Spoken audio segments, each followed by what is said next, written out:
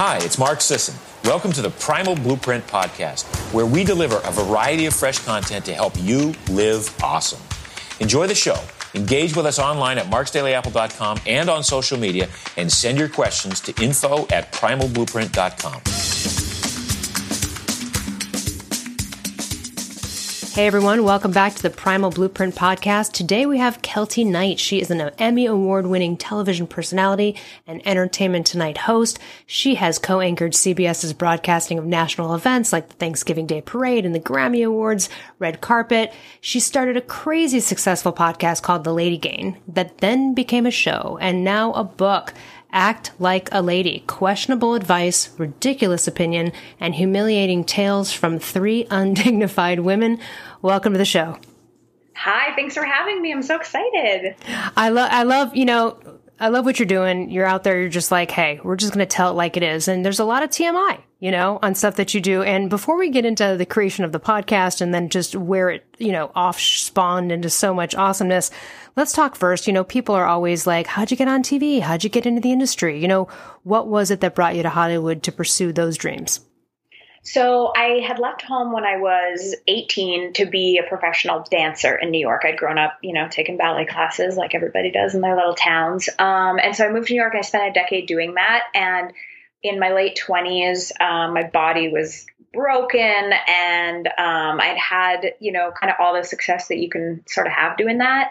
And I was looking for a new position, and blogging and YouTube had just started. And so my best friend was living out in LA. I was like, let me just take 6 weeks off. I'm going to go out to LA and see what it's all about. And I went out, I fell in love with Los Angeles. I started working on some digital stuff just in my free time. I had done like some digital shows about my life, kind of dancing and that kind of thing.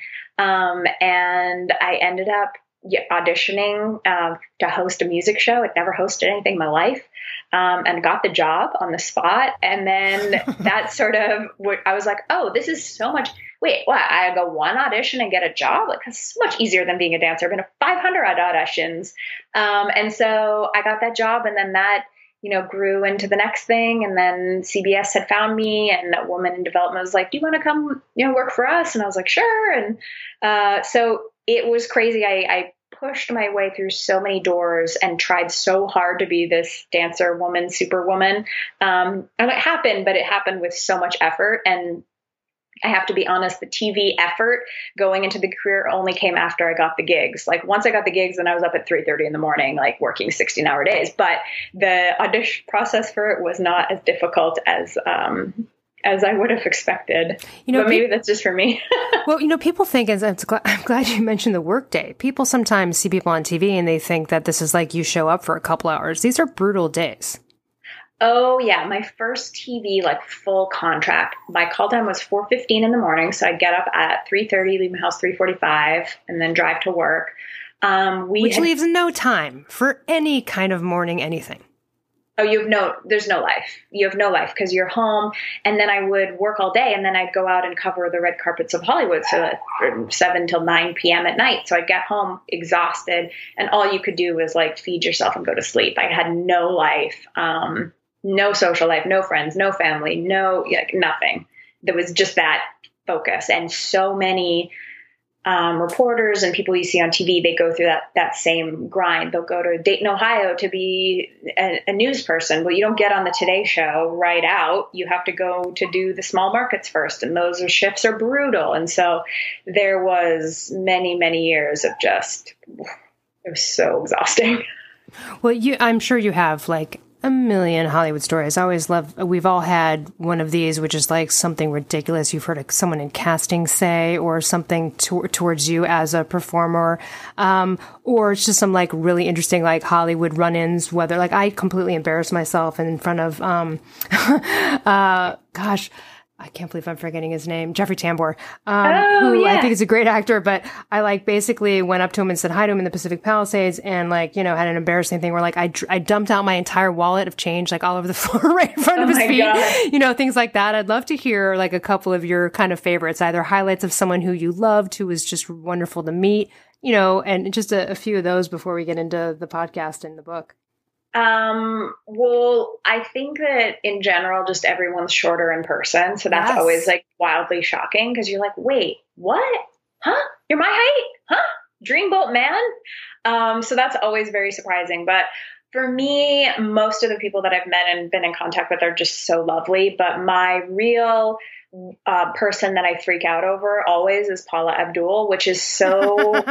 Like I get Oprah, Angelina Jolie, Jennifer Aniston. It's like, of course, yes, I've met and interviewed all of them. But like Paula Abdul to me is like a symbol of my childhood. Like I had the record, I listened to it on repeat. Like I straight up now, forever your girl. Like Paula, I love. And so every time I see her, I like cry. Like I can't keep it together. And I remember I was interviewing her about she'd just come back. She was doing her first tour and she was on tour with the New Kids on the Block, I think, and she played in the Hollywood Bowl. And I got to interview her.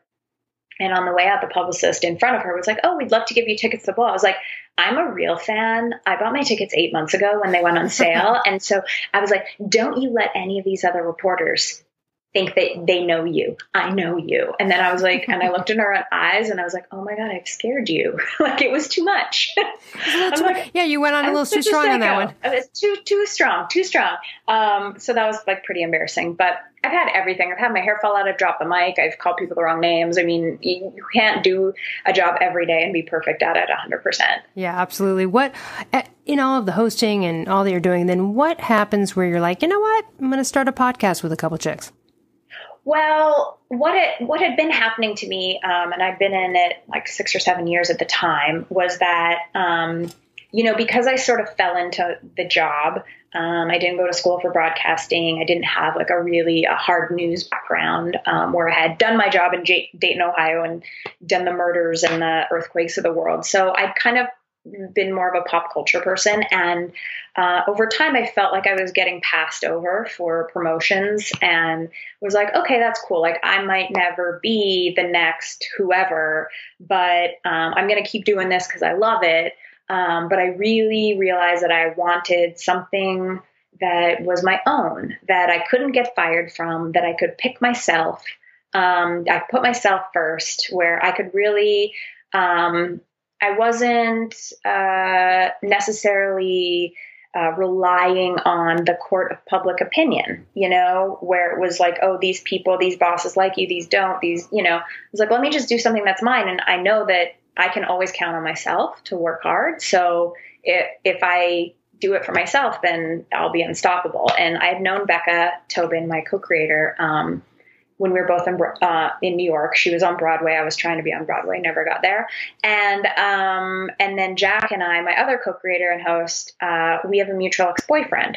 So we knew each other in LA. We got together, and like the rest has been history. It was such a crazy kismet thing. We're sitting having lunch, being like, we should just like do something ourselves. Like maybe and at the time, Serial, the first like big podcast that really put podcasts on the map, was on, but there weren't pop culture podcasts, and there were no female podcasts. There was like, Howard Stern and Serial and like some crime and some news, but there really weren't like these lifestyle, like girly podcasts. And we're like, let's make a girly podcast. And so we did. It was almost 5.5 years ago. And it's crazy that how many hours I've spent looking at these girls and talking. You guys have, there's no topic. There's no topic you guys don't cover. You get in the weeds on a lot of shit. And the reason I appreciate that is, you are confident as fuck in the vulnerability and the open of like, you know what? I just kind of don't care. You really do talk about things that most people would be horrified to, but we're all having these conversations. And that's why I'm really intrigued by what you do. You talk about body image, breakups, adult friendships. Let's talk a little bit about some of these things. I mean, now you have the book, right? Yeah. Which is great. So Act Like a Lady has just come out. And this is going to be great because you've put all of these years and some of the highlights and all that you've learned. I'm sure you've learned so much. Let's talk about a few of these tenets. Like, I love the idea of just like how to tell your friend that she's being a selfish asshole. Let's just start with like something like that. Yeah. So yes, nothing's TMI. And, the book we split up into 4 parts. So it's relationship with yourself, your relationship with your career, relationship with your lover, and relationship with friends, because friends is actually one of those topics that we all deal with, female friendships, and they can be as dramatic as relationships. But we don't really talk about it in like the public psyche as much. And we get so many questions from the Lady Gang fans that are like, hey, I have this situation with my sister, aunt, friend, bridesmaid, blah, blah, blah.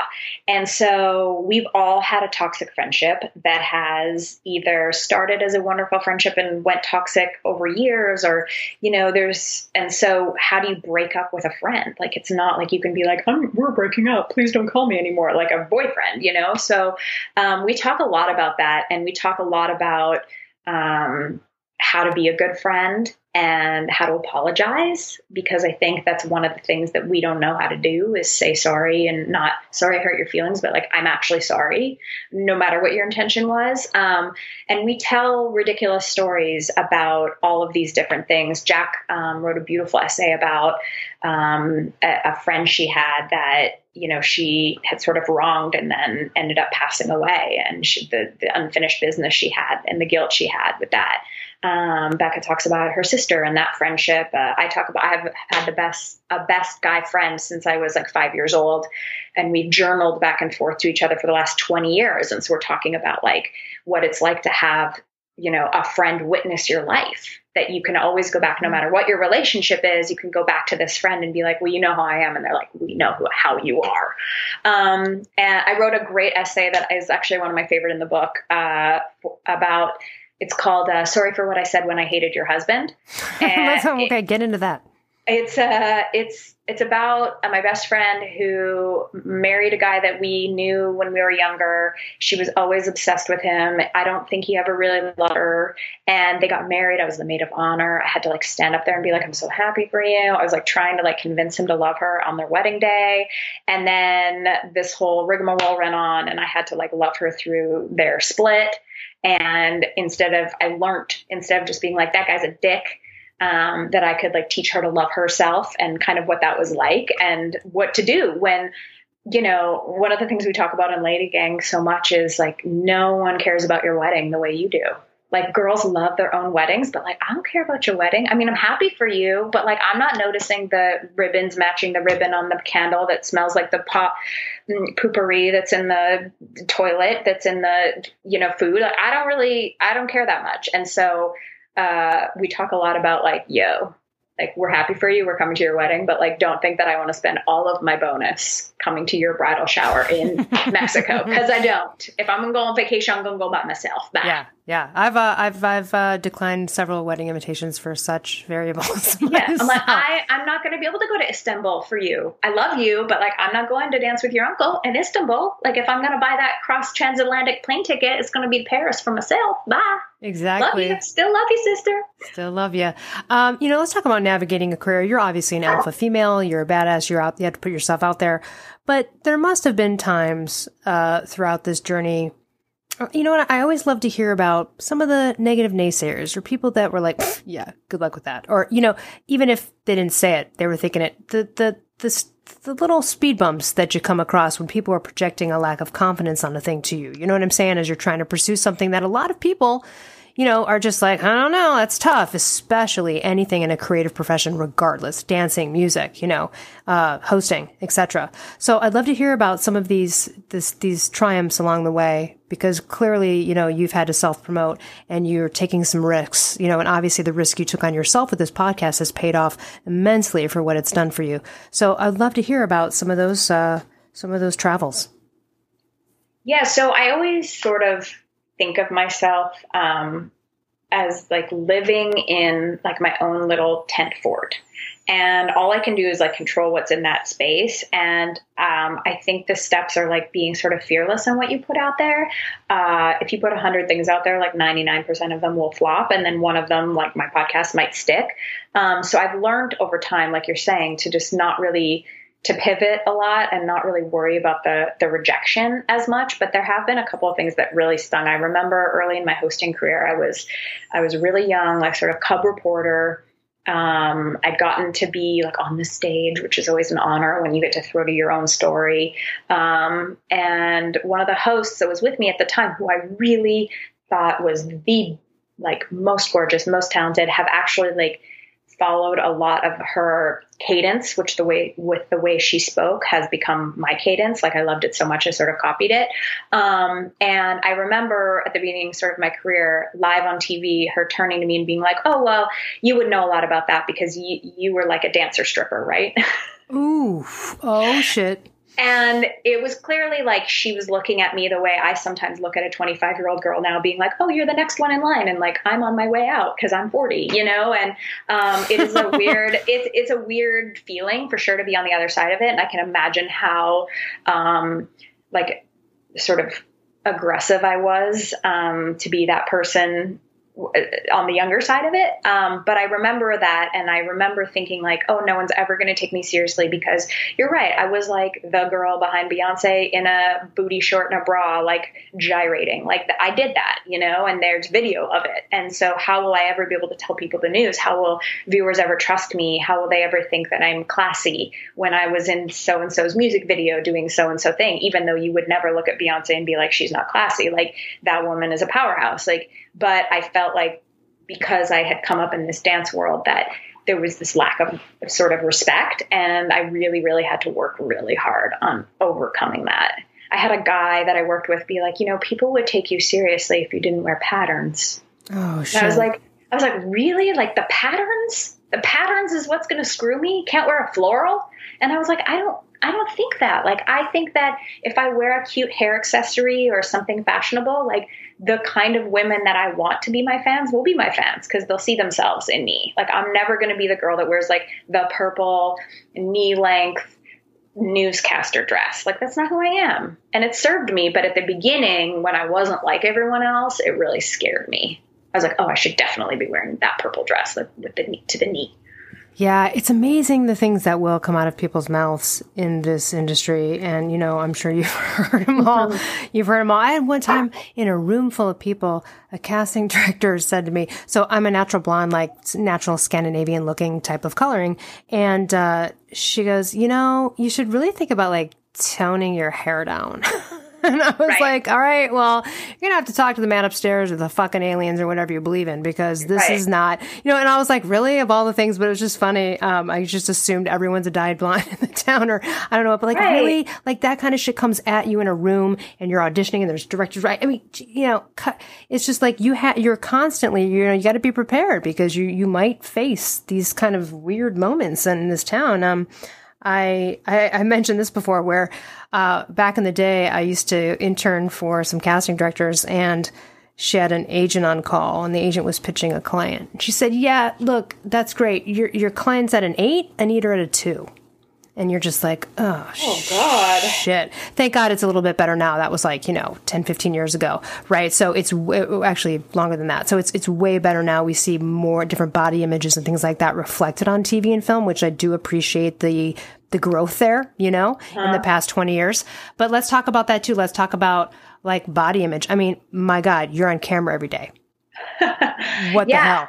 It's so funny. I remember a few years ago, I got like a tweet, and I'm learning still to not take them to heart, but someone was like, oh my God, it's amazing they let someone with such a horse face be on TV or something. And I remember saying something to my mom, like, oh my, I guess I have a big forehead. I never really realized it before. And she goes, oh yes, we didn't tell you. We didn't want you to be self-conscious. And I was like, oh my God, Mom. So I've lived most of my life in this like blissfully unaware of anything.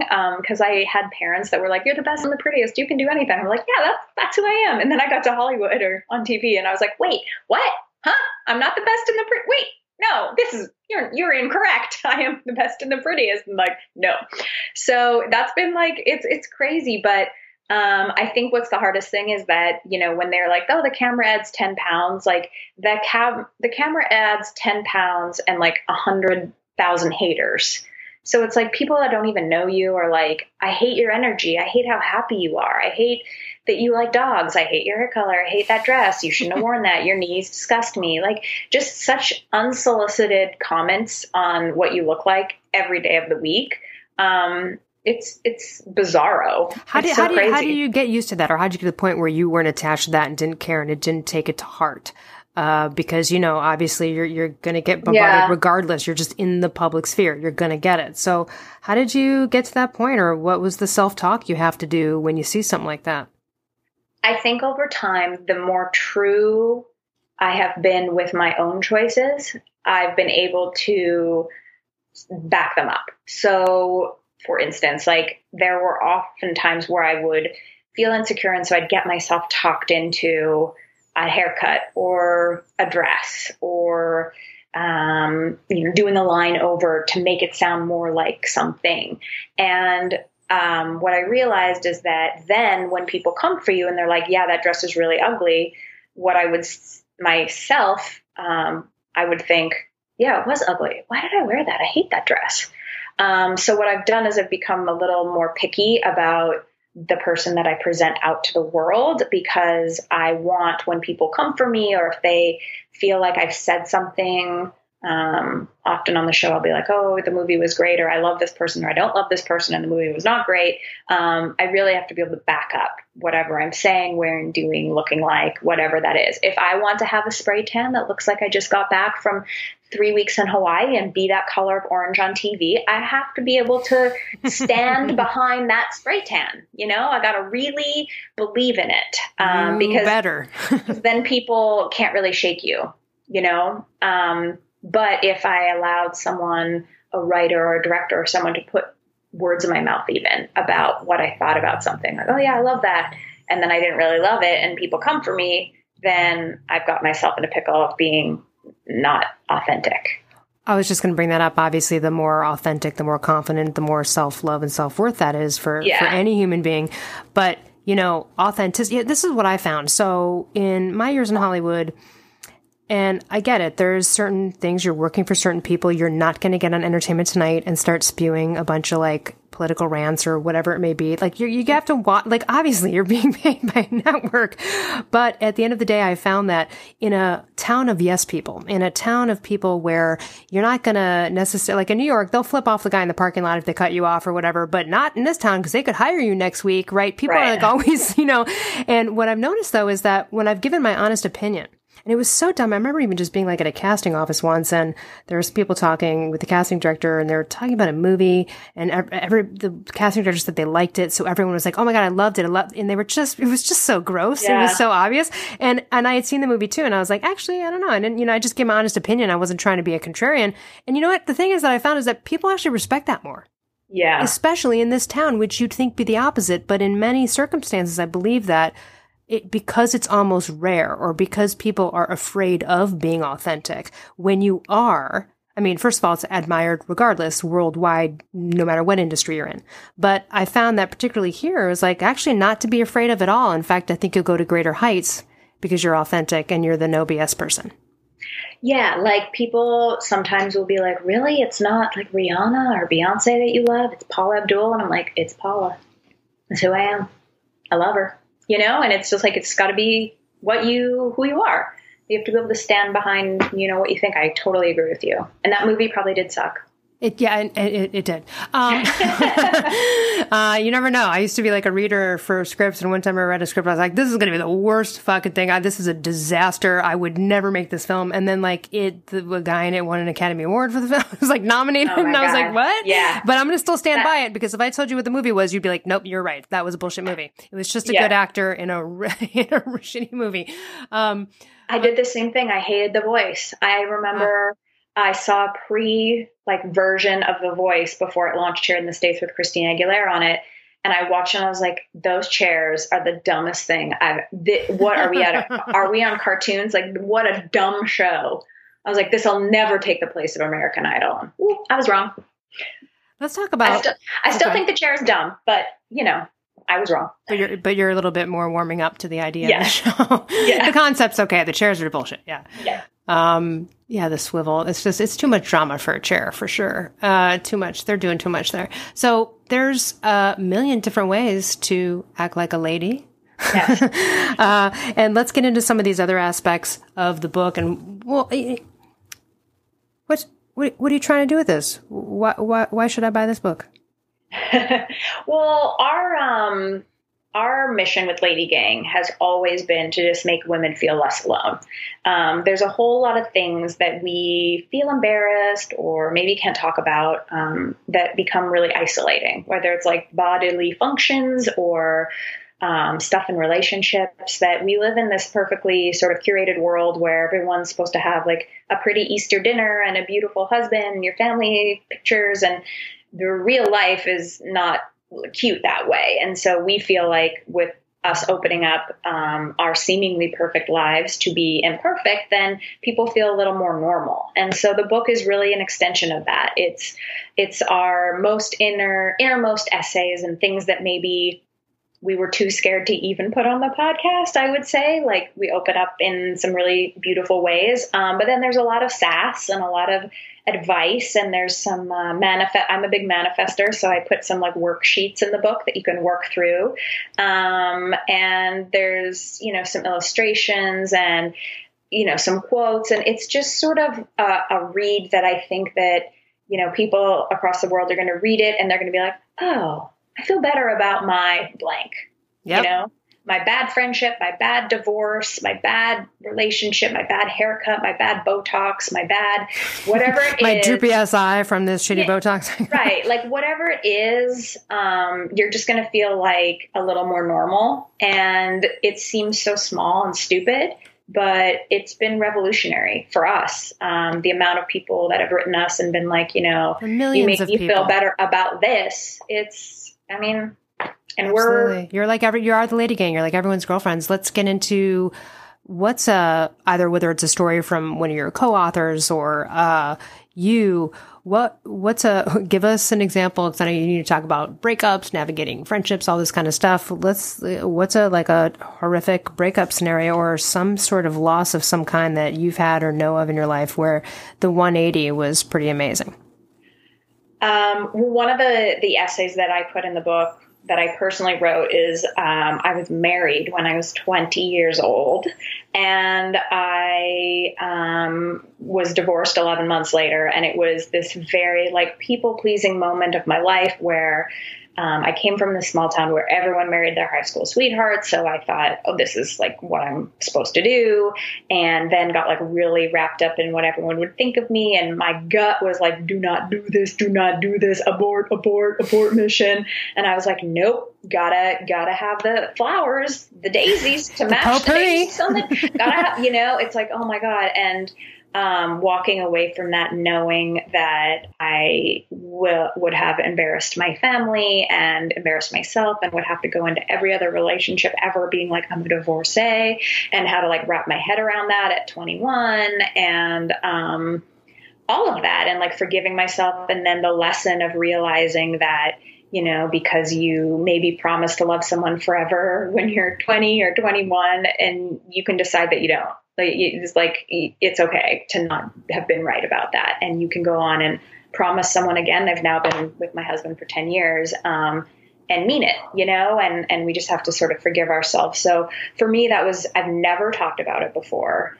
No one, not even on our 300 plus episodes of Lady Gang have I talked about it. So it was something that I thought it just needed to be in the book. And sort of about, everyone has had a relationship that has ended and they're not sure what to do and feel weird. But for me, there's a certain thing that comes with the failure of having to admit to everyone that the thing that you were so into, that you thought was so right, whether it be a friend, relationship, job, move, cross the country, house that you're going to buy, car you're going to buy, boob job, whatever it is, when you're wrong about that, sucking up your own life and your own, sort of sloth and being like, yep, I was an idiot. That is so hard to do sometimes. So I love that story. But my other favorite dating story in the book, I think it's the first essay that's in the book, is when Jack, my coworker, she was dating what she thought off a dating app was an actor.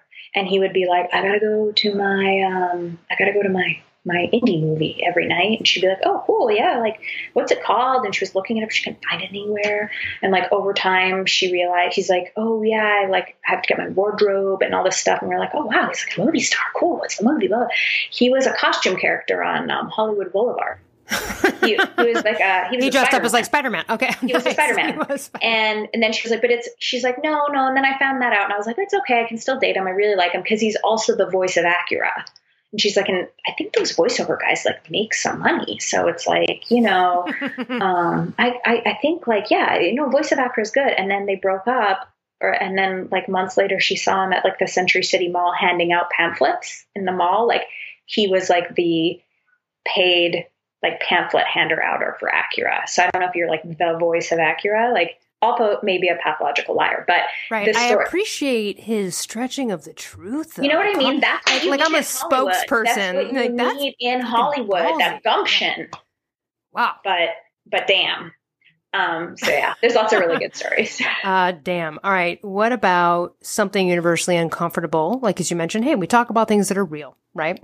It doesn't have to be funny or gross or whatever, but just what is something that's come up over the years where you're like, wow, we got a big response on this one, where people were like, hey, I'm really glad you talked about that uncomfortable thing people don't talk about. I think on the podcast in general, it's been when we've accidentally left things in our bodies longer than they should be there. Some of those things have been in your bum and some of those things have been in your fronts. But in general, there's a lot more women forgetting they have a tampon in than you would really think. Like I shared a story of when I went to Mexico with my husband and I got really wasted. I was drinking tequila and didn't really realize what was happening down there. And then 3 days later, I was like, oh, I think something's rotten. And it was a tampon, which P.S. I'm glad I didn't die because also you can die from that. But when I shared this story, I was like, no, this would only happen to me. Ugh, I'm such a scatterbrain. And then the amount of letters and tweets and DMs we got, like everyone's like, oh, I went 6 days and then I had to go to the hospital and they had to remove it with a tongue. Like, I mean, the amount of stories were like, just girls are gross. Like we are in a way, I think we're grosser than together. Guys. I think a lot of times we're grosser. Like, I feel like if some of my guy friends could hear some of the conversations we have, they would be jumping off bridges, like immediately. Like they would not know what to do. Because with women, there's so many things that can go wrong. There's so many parts of us that are moving and flowing and like, you know what I mean? With guys, there's like not that many portals to like get it wrong in a gross way. And like women, like, oh my God, the amount of things that we just have go wrong is just, it's shocking. And we're so much more open with each other too. It's just we through history. We used to right? deliver each other's babies. Come on, back in the day. Like we're cool naked in a, open shower at a pool. Right. What's that? Like, which is totally different. So I think that lends itself to like super deep detail levels, like especially when it comes to sex and things like that. Like guys might give a few things, but we'll get in there. We go there. We'll list the whole, that'll be a novel, and they wouldn't even know. What about, so you're talking about manifesting, obviously you're a super manifester. A lot of dreams and goals have come true, but also like you mentioned in the beginning, going back to, you had like zero resistance about sort of the hosting thing, right? Because you had been in that dancer kind of mode. Yeah. And it's always something like you're like, oh, it wasn't hard. I came to Hollywood and I got a job. Like, and it's because you didn't care so much about it. Right. And so that's what's interesting because that's sort of a component of law of attraction and manifesting, but we'd love to hear some of the highlights. And sometimes they're small ones because some of my favorite manifesting stories are like the tiny ones that aren't like big things, but they reinstill that faith that you have the power to create and intend. And so I'd love to hear some of your faves. Yeah. For me, I read this tweet. I think it was about the time I started working in TV. Mindy Kaling had written it and it was like, why the F not me should be your motto. And I like printed that out, put it on my mirror. I think it's the greatest motto of all time. Like someone is going to get the gig. Someone's going to be that person chatting at you on TV. Like, why not me? I'm a fine person. Like I can do it. So I've always sort of lived by that rule of like, well, it's going to be someone's gig. So you should step out of your own way and not think, oh, well, what if they don't? Like, well, someone's going to get it. And it's probably going to be the person that has the most confidence about it. So I really do live by that. Manifesting is crazy. The story. So I said I moved to LA and was living up the street from my best friend, Christina. And she was a struggling musician who was a waitress and writing music. And I was sort of figuring out what I was going to do. And I remember it being like New Year's Eve, whatever year, it must have been 2009. And we were looking out our apartment over the Capitol Records building here in Hollywood. And she's like, we need to tell the universe what we want. And I was like, yes, let's write letters to the universe. So we did on that year. And mine was like, stop dating assholes, stop drinking Diet Coke, grow out your bangs. Like, I was so stupid about the whole thing. And Christina was like, get a record deal, meet Jason Mraz, play 3 shows. Like, she was like really intentional. I swear to God, this is a true story. It's been covered in the press before, but Christina, and she's told it before, 24 hours later, she calls me and she's like, yo, come look at my computer. She got a DM on her Facebook page from Jason Mraz's manager, who was like, I checked out your YouTube. I think you have some great songs. I'd love to meet. Within those 4 months, she had released this song called Jar of Hearts, which ended up selling like crazy, was #1. She got a huge record deal with Atlantic Records. She flew to London to like write songs with Jason Mraz. She played like not only a show, but she played like stadiums. Like, I mean, it was the most incredible, and you're like year. lighting your letter to the universe on fire. You're like, right. And I'm like, have my bangs grown? Like, I don't think they have. Like, this is bullshit. So every year since, we've actually gotten together, maybe not physically because she's in New York now, but, and we write our letters to the universe. And so I remember when I was a baby reporter, I was like, I want to get a job on ET. I was like, I want to be on Entertainment Tonight.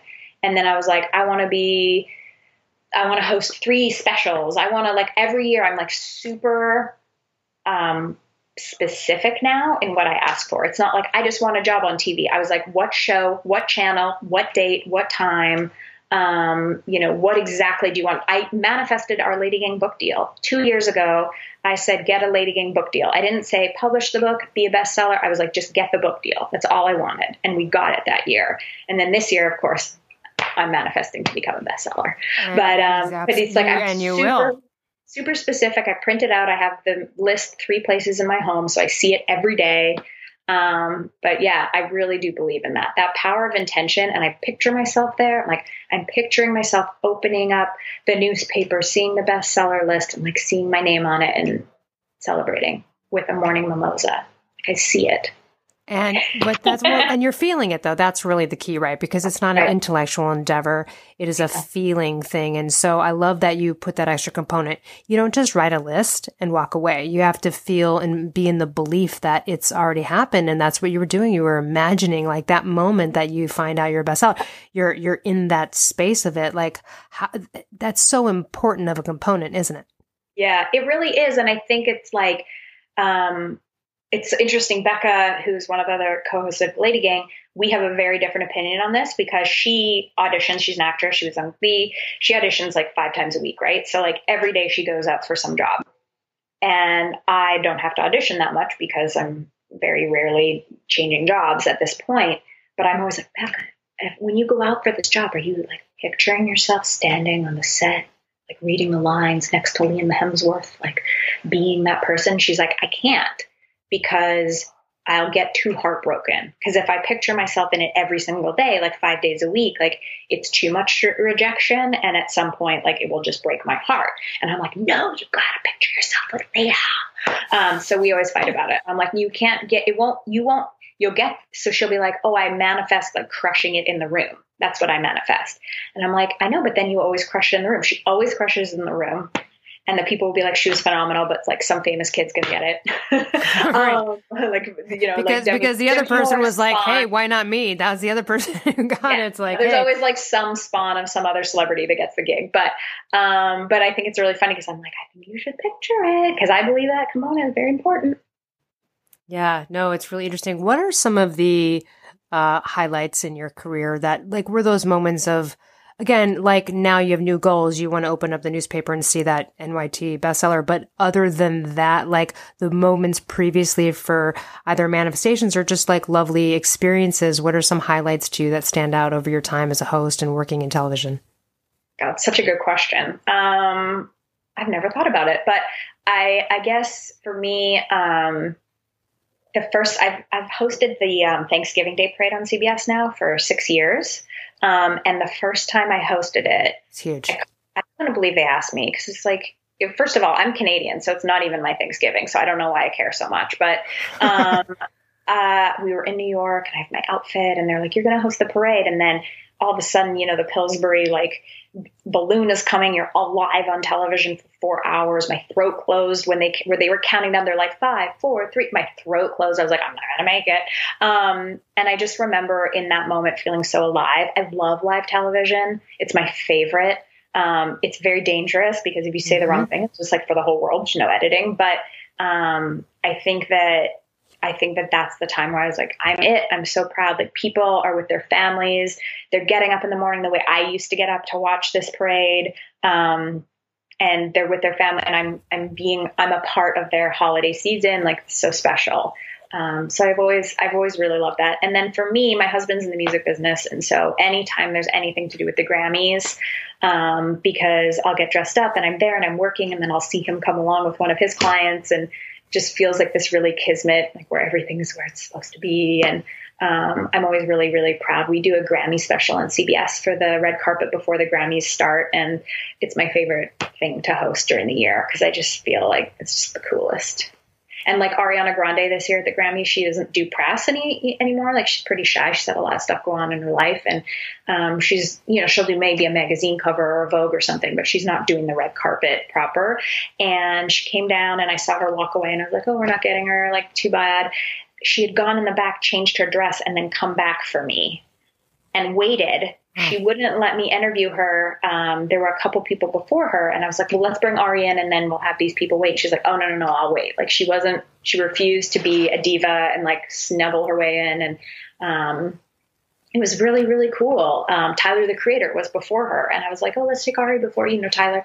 And she was like, no, I'll wait for Tyler. It was so cool. And she came right up. She was like, I had to change my dress for you. Like, it was just so special. And I felt like, I'd been interviewing this girl since she was 15 on the Nickelodeon red carpets when she was just like a chick from Sam and Cat. So now that she's like an international pop star, the fact that she sort of remembered me and came back to say hi when she doesn't normally do press, it really meant a lot to me. Well, and that's really a lovely, interesting experience because you are and have or will watch people grow up in this industry because you're going to have the regular yearly or, more than once a year contact with them at these events.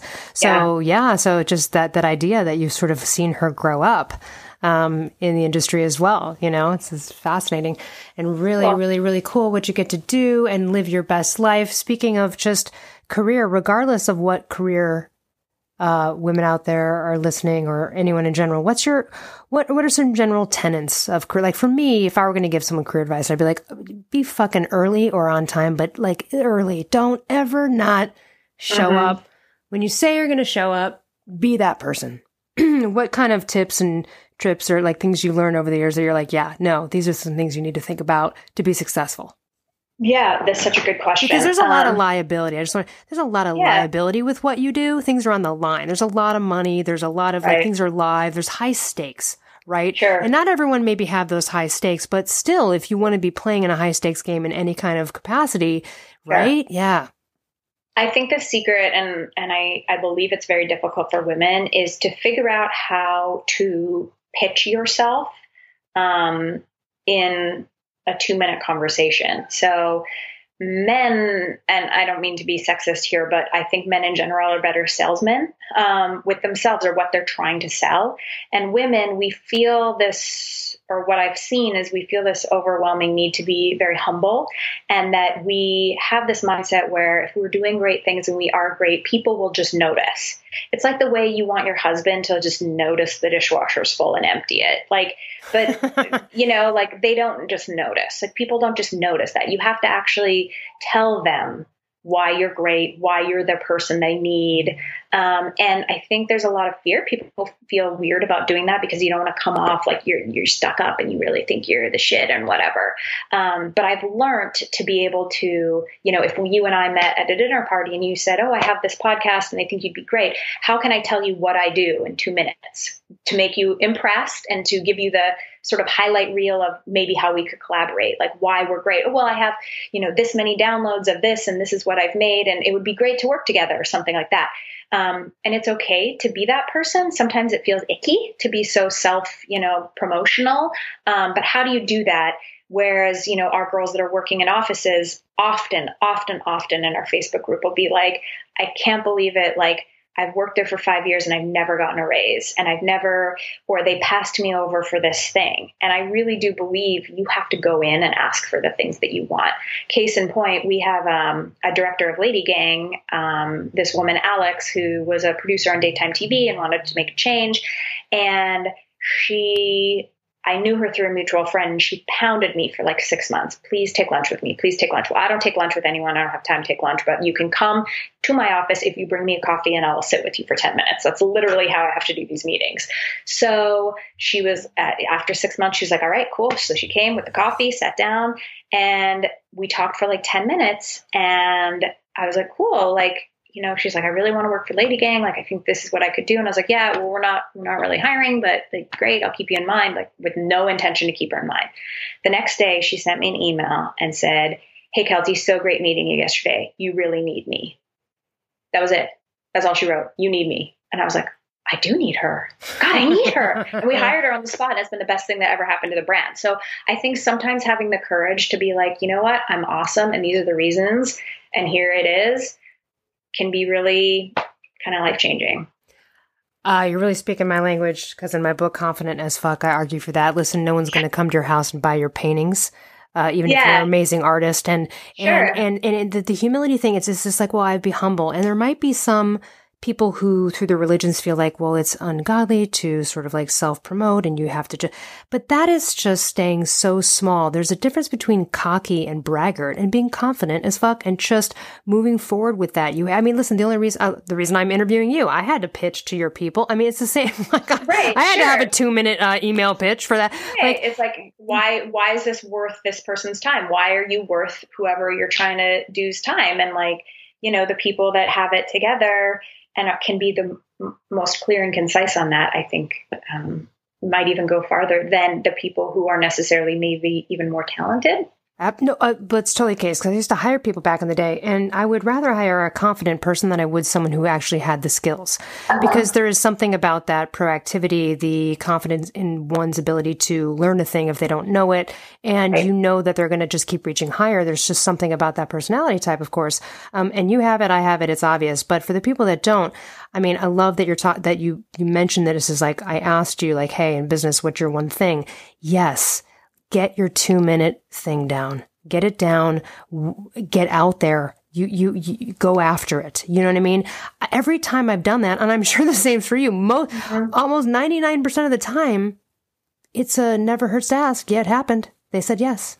Right. And I've learned it a lot in business with Lady Gang as well, because now that we work with, these big brands like Budweiser and Disney, and we have these calls with these people, they're so busy. I could send them a 15-page PDF about all of our statistics. But what they really want is when we get on the phone and I'm like, hey, this is why you should advertise on my podcast.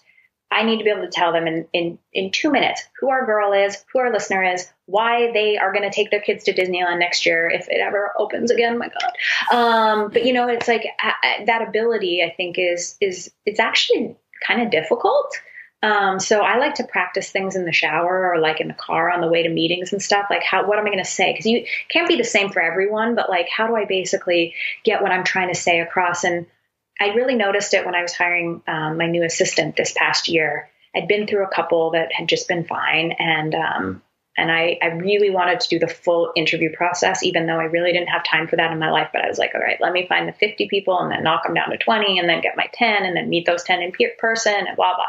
So I ended up having a day where I met my 10 finalists for this job in person. And they were all overqualified. They were all amazing. They were all stylish and cute and perfect. And like, it was going to be amazing. But like the women that could sit down and be like, here's why I'm great. Here's my strengths. Here's what I need to learn still. Goodbye. Like those were the people that really stuck out to me. And so having that confidence or that ability to speak about your talents is really important.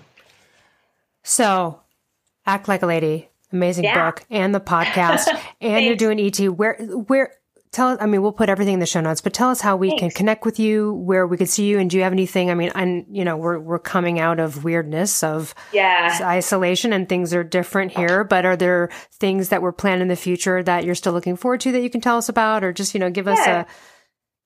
Sure. Well, Act Like a Lady's on sale now. Every book counts. So we're trying to ask people to support their local bookstores right now because, those are the bookstores that make towns so special and they might not make it through this pandemic. So you can order on if you go to our website, theladygang.com, there's everything you possibly want. Cute merch, some charity stuff you can give back. You can drop us a lady secret. You can sign up for our email, and then you can buy the book there. And I'm just at Keltie on TikTok and Instagram, and that's where I do most of my posting. And then the Lady Gang podcast comes out wherever you get your podcasts on Tuesdays and Thursdays. Do you have a regular schedule when things get back to normal for ET or television stuff? We're actually shooting ET from home right now, which is wild. So I'm like everything: wardrobe, hair, makeup. I'm doing the technology. I'm doing the sound. Like, it's wild. And I'm not a super tech savvy person, but I'm hoping that we can be back in September on our beautiful set at the CBS studios because it's Entertainment Tonight's 40th season. It's a really big milestone for everyone that's worked on the show, and I miss all my friends. And so, but right now we're kind of stuck at home still. I mean, I'm Zooming like crazy with all the celebrities. Like, I'm Zooming all over the world, but it's not quite the same as being on a glamorous red carpet. So I'm looking forward to us getting back out there. Awesome. Well, thank you so much for joining us, and we look forward to seeing your work in the future. Thank you so much. All right, everyone. We'll see you next week. Hey, Primal Blueprint listeners. No dairy in your life? No problem. Primal Kitchen has you covered because our no dairy vodka sauce is made with avocado oil and organic cashew butter, so you can ditch the dairy and keep the decadent taste you love. Made without gluten, soy, canola oil, or artificial ingredients, this vegan plant-based sauce is paleo certified. Visit us at primalkitchen.com for more real food options, from dairy-free Alfredo sauce to tomato basil marinara and a whole host of other delicious products the entire family will love. Hi folks, Mark Sisson here. If you found your way to the Primal Path and want to help others live primally too, then visit primalhealthcoach.com to learn how you can join our mission to help 100 million people reclaim their health and how you can turn your passion for wellness into a profitable health coaching career that you love. The world needs health coaches. The world needs you. So visit primalhealthcoach.com today to learn more.